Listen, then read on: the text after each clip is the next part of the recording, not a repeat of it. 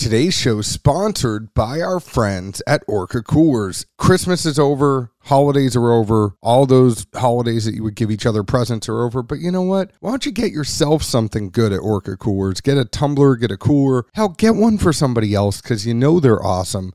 They're roto-molded coolers. They hold ice for days, and you know the tumblers look awesome. They even have the bourbon barrel tumbler in 2 different colors. Use code DADSEASON, get 20% off your order at orcacoolers.com. Today's show is also sponsored by our friends at Action247.com. If you want action, get in on the action with Tennessee's only sportsbook by Tennesseans for Tennesseans. There's still a whole lot of action going on in the new year. Yes, there is a Friday deposit boost. Yes, you can put that boost along with using code DADS100 and they will match up to $800 of your first deposit along with whatever deposit boost they have. And it's the last Sunday of the NFL regular season this weekend. There's a parlay for funsies. Put $50 on a plus 200 or greater NFL parlay and they'll give you a $25 free bet to use during one of the games. There's other stuff going on. NBA's going on. NHL's going on. Check them out. Action247.com. Use code DADS100. They'll match up to $800 of your deposit all the way up until the Super Bowl. Cheers. Well, John boy,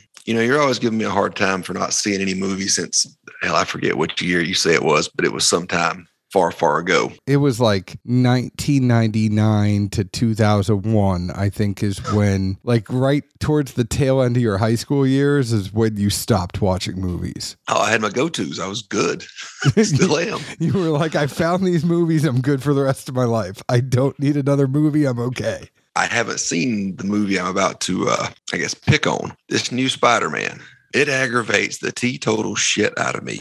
Are you going to spoil anything for anyone? Did you read ahead? Like, do we need to preface this? Okay. I just said I ain't seen it. It aggravates the teetotal shit out of me that Marissa Tomei is playing Aunt May. How is she Aunt May material? Have you ever watched any of the old Spider-Man cartoons? You can't picture Mona Lisa Vita as Aunt May? Aunt May looks like my grandma or one of the two.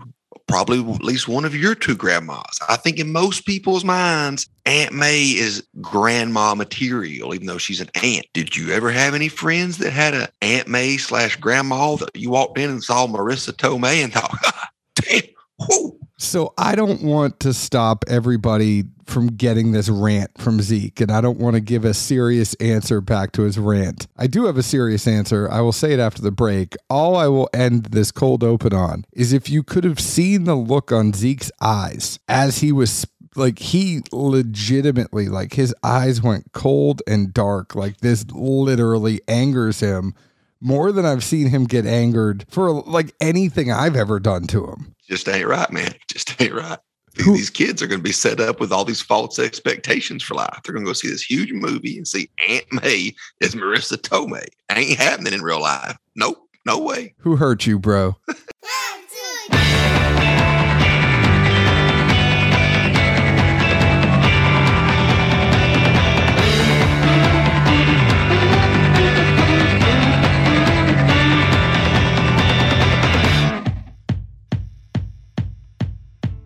Hello, everyone. My name is John Edwards. With me, as always, is Zeke Baker, and together we make the Dad's Drinking Bourbon. Wherever you are, whatever time it is, thank you for making us part of your day. And I'm going to humor you. This is the first episode back in 2022. Happy New Year, everyone. We can banter a little bit. We can BS a little bit. This is a fun show. We're drinking rum.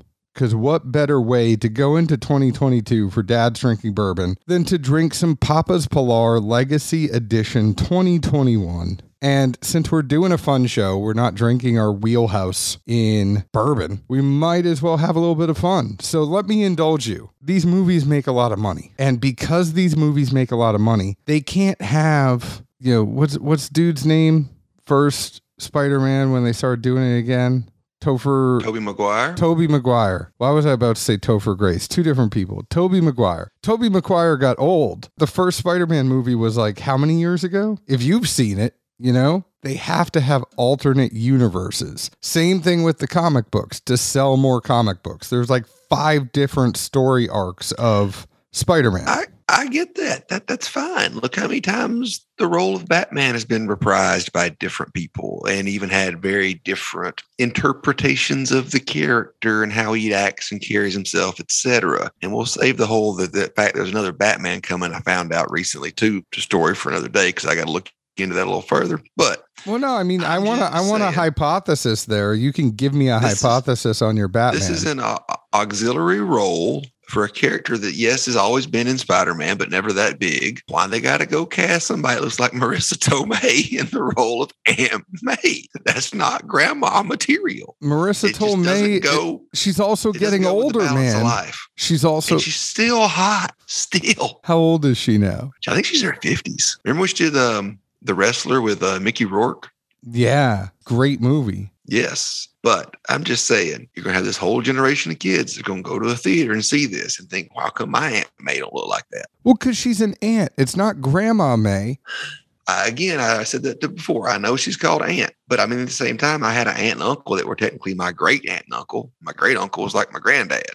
She's 57 in real life. How old do you think Aunt May really is, though? Because I was watching some OG Spider-Man stuff with the kids earlier. She's got white hair, that stuff that's like short, high on the top, and you can tell gets put in rollers every week. Things change, though. I don't mean I have to like it. So is this one where you basically are saying, get off my lawn? I'm just going to give it nope. This is like you as Clint Eastwood in that Driver one. What's the one? There's different ones. There's the one where he's smuggling the dope. No, the one recently. Gran Torino? Yes. How am I crushing all the movie knowledge all of a sudden? Haven't seen anything since 2001. I mean, just because you know the movie doesn't mean you're crushing the knowledge here. I'm 3 for 3. So I know you said it's not for today and you have a longer rant you want to talk about Batman, but I do want to get one thing quickly out of the way and we can come back to your Batman rant on a different day. So there have been a bunch of actors that have played Batman. I want to know who your favorite one was. You probably don't even know this first one. Lewis Wilson, Robert Lowry. He was in 1949. Is he kin to Mike? What? Is he kin to Mike? I don't know. And then Adam West. Everybody knows Adam West. I hope so. Yeah, I would really think so. Then Michael Keaton. Then you have Val Kilmer. Of course, the Clooney Batman that even Clooney wishes he could forget. And then Christian Bale, Will Arnett, who gets the nod, surprisingly, for the Lego Batman. I mean, I don't know if that's really, really playing Batman, but okay. And then Ben Affleck. And finally, Robert Pattinson. Who is your favorite Batman and why? I mean, I think it's kind of tough to go like non-movie versus movie. But I still think Adam West, man, just because it's like the voice that's in your head, the character you see when you think about it. I like Keaton a lot. I like Val Kilmer a lot. I liked it before he became this macho character. And I think once they started getting all this like muscular and definition and strength aspect to it, that was never Batman. Batman's not a heavyweight fighter. He's smart. He outsmarts everyone. He has better gadgets. He maneuvers better. He figures things out. I mean, it's chess. He steps ahead of everyone. He beats you with his mind, not brawn and brute force. That's Superman or some shit. Michael Keaton will always be my Batman. It was between him and Adam West for me, and I couldn't pick. What I like about Michael Keaton, so Christian Bale, that whole Christopher Nolan Batman trilogy, it's great. I still think one of the best villains in Batman of all time is Bane, and he comes from that arc. But the Michael Keaton Batman, he's dark in a way that like you really think he's screwed up in the head. Christian Bale is just angry, but like there are some demons in the Michael Keaton Batman. Like the way that he plays him is just incredible. He was just quirky as hell. Like I couldn't ever tell if the mannerisms were like, subtle tics he probably has in real life, or if he just got that deep into the role to make it look that like, I don't know, quirky is what I keep coming up with, unique, whatever you want to call it. But Michael Keaton is one of those actors, let's be honest, right? I think Steve Carell is an amazing actor, because he can play Michael Scott, but he can also play the guy from Foxcatcher, and he can play the guy in the morning show. You know, like he could do the drama, but he can also do the crazy comedy, and he could be Brick Tamland, right? Same thing with Michael Keaton. If you think about Michael Keaton did Batman, and he also did one of my favorite movies of all time, Multiplicity. Have you ever seen Multiplicity? I don't think so. I don't know though. So Michael Doesn't Keaton, sound like a title I'm into.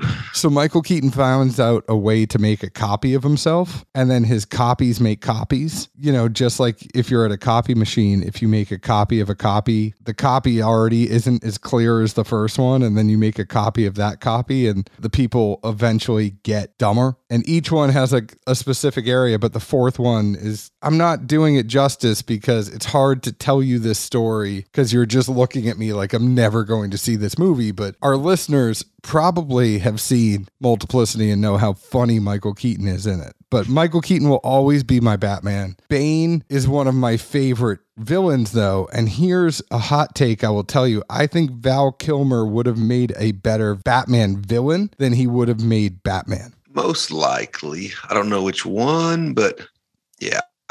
Like there would have been something like maybe Two-Face. I just think he would have been a better villain. Like that whole Iceman vibe he had. You know, I still look at him every single time I see Val Kilmer. I'm either going to think of Iceman or I'm going to think of Doc Holliday. Like I go one of the two places. Jim Morrison too. Yeah, he was amazing.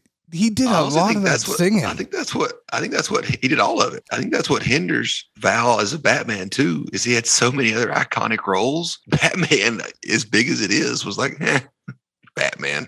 That's my Tuesday. Thanks. I'll be your Huckleberry. Man, crushed it. So anyways, we talked about this for a while, but it's fun. It's our first show back. We wanted to shoot the shit for a minute, have fun with all of you. We are drinking this Papa's Pilar, the Legacy Edition 2021. Zeke, you did not get to see this. This is a great bottle, but it comes in a leather like sheath for the Legacy Edition. So this is a little bit more expensive than the other Papa's Pilar. Comes in at $79.99, anywhere from $75 to $79.99. We know Papa's Pilar. We've had him on the show before. We've reviewed it on the show before. It's an Ernest Hemingway inspired rum brand. Pilar was named after Hemingway's prize fishing boat. This brand is partially owned by the Hemingway estate. They donate proceeds to conservation-focused charities. It's a blend of rums from across the wider region, stretching from Florida in the north to Venezuela in the south, including some from the Dominican Republic and Barbados in there as well. So this is the interesting thing about this one, I will tell you. It is a premium rum that is finished in rye whiskey barrels. So Ron Call, the master blender, put this, and this is probably why we got it.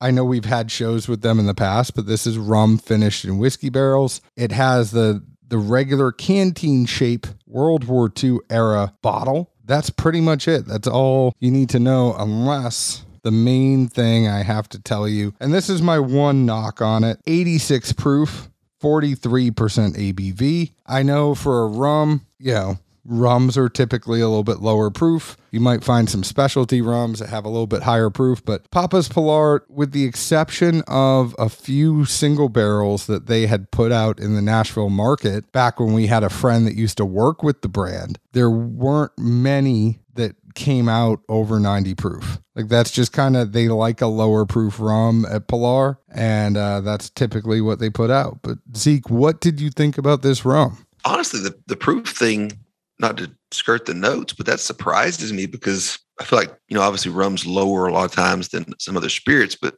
normally once you get down to 86, I feel like a lot of the flavors have kind of, meddled or settled down or just, muddled in there together kind of thing. I got a lot off of this. And I know in the past, you and I both just kind of had, various rum products that tasted like rum. What else do you want me to say? Molasses. I got molasses. This thing, it caught my eye. I can definitely say that. Notes wise, I thought it reminded me at first of Bananas Foster. I picked up, I think they call it like the glazed bacon, where there's literally just like that layer of like sugar on top of, a thick cut bacon. I mean, it's so good. Awful for you, I'm sure, but great. And then I got, this is an interesting note, but I only got it because I've experienced it recently, but overcooked marshmallows and butter. I was trying to make these things with the kids a few weekends back with like crushed golden grams, bits of chocolate, a couple of things, just smush it all in together, like a no-bake snack. And part of that was cooking down marshmallows and butter, obviously, is, to dump over all the stuff to hold it together. And I kind of let it cook a little bit too long. And I got this unique flavor between the butter and the marshmallow. And I swear, this is exactly what it reminded me of. It's kind of like not burnt, but a toffee or like a Heath toffee bar that was like, whoa, you let it go a little too long. It's still good, but it's not the flavor that, is our signature kind of thing. I thought it reminded me of scorched coconut. Took me a minute to get that one, but I really thought it was kind of on point. In summation, I just put down that it felt boozy in a really good way. I think this is a great way to kick off 2022 because this pour makes me happy. And this pour makes me happy for a whole number of reasons. Dare I say this nose reminds me of one other thing. It is Cask Strength Unicorn Blend Angel's Envy is the only thing that I could say when I nosed this. It jumped out of the glass and it was pancakes and syrup for me. That is what I got, that breakfast, the maple syrup in there, the fluffy pancakes, the sugar, all of that stuff I think goes together on this. And I was surprised because that leather sheath is covering up the proof there. And when I first was taking a sip of this, I'm like, this just is thick and bold and rich. And I'm not saying that it needed to have a higher proof in order to do that. I was just saying, it is thick and bold and rich. And then you look at the proof and you go, how is all of that in 86 proof? Like, yeah, when you said it, that was my thought, was like, really? Because it packs a wallop. And again, like you said, we're not saying you need proof to get good flavors or to be enjoyable. And plenty of times I've had rum that had too much alcohol. It was off-putting because the alcohol masked all the flavor. Yeah, there's a sweet spot. The rum sweet spot, it's not 120 proof and it's not 80 proof for me, but it's somewhere in between. Man, for 86, it comes across really well, I thought. I think it's really hard. I know some people drink their rum neat. And I know rum is something that gets mixed up a whole lot. I would be hard pressed to put this into a cocktail just because, I do it, right? It's also an $80 rum. It's an expensive cocktail, but it's just so thick on its own and it has its own presence. Like whatever you're going to put it in, I don't know. It's going to tip the scales just because it's so bold. I'd pull an MSP and just put it in my belly. I'd have a hard time putting it in a glass. All this needs is one of them long ass straws with a neck bend, and you just sit there and have yourself a good one. And at 86 proof, you really ain't got to worry about it snookering you, really. No. And I almost wish I was like, you don't have the kids and you're on a cruise kind of deal. And you're just like, it's one of those days where you're out at sea and you're not going anywhere. So you're staying by the pool the whole day. Just give me a bottle of this and a straw. Well, and plus, to that note, on summer days, you don't want high proof. You're already going to be sweating. You're already going to get dehydrated. Like this, I think is much more approachable. And even, hence I say, better for you, possibly. But I think just like you, it's the proof that really it changed the way I thought about rum, because I normally thought those lower proof rums just didn't have as much flavor for me. I don't know how the hell he put all this stuff together the way he did. And it's a blend and it's in those rye whiskey barrels. Like, I just have to wonder, is it the rye whiskey barrels that had something to do with this? Or is it just the way that it was blended? There are so many questions I have. There's very distinct flavors. So however he mingled these together, bravo, hats off, round of applause, all of the above. It's just distinct enough in enough different directions to where it intrigued me. Like, oh, there's a little of this, here's a little of that. Never off-putting. And then, like I say, at the end, I was like, man, I don't know, boozy's the best word I could come up with. It just kind of like, that kind of vibe of like, that's a good boozy product right there. I like it. It's a good boozy vibe. So I have a feeling you would go get this, wouldn't you? Yeah. And I don't even, haven't been a whole lot of rum I've gotten excited or jumped up and down about, to say the least. it's an interesting, really good pour. And I think, worth having on the bar. It wouldn't be something that I would buy and, sit around and just hammer down and crush all the time. But for that change of pace or curveball or, hey, try something different or, just to refresh your senses, man, I thought it was pretty damn good. Now, I'm a big fan of rum. And somebody asked me today, it was funny. There was a friend of ours on Instagram is sending us some gin and some coffee liqueur, but she had asked, because she works at a distillery, she said, do y'all ever drink gin and do you like coffee? And I was like, well, we drink everything. If we're just drinking bourbon every day, our palate is not going to develop. It's not going to be challenged. And we're going to say everything tastes like vanilla. For us, it's important to drink some gin. It's important to drink some scotch, some Irish whiskey, some rum. That being said, I'm not reaching for all of that stuff every night. And I think rum, I like it when I reach for it, but it's sometimes almost too sweet for me that I can't go to it every day. Like if bourbon is sweet and scotch is peaty, rum is really sweet. And it's almost like candy sweet, but it's great for a break for me. And this is great breaking rum. If I'm going to break, I'd like to break with this rum. And I almost want to get a backup bottle.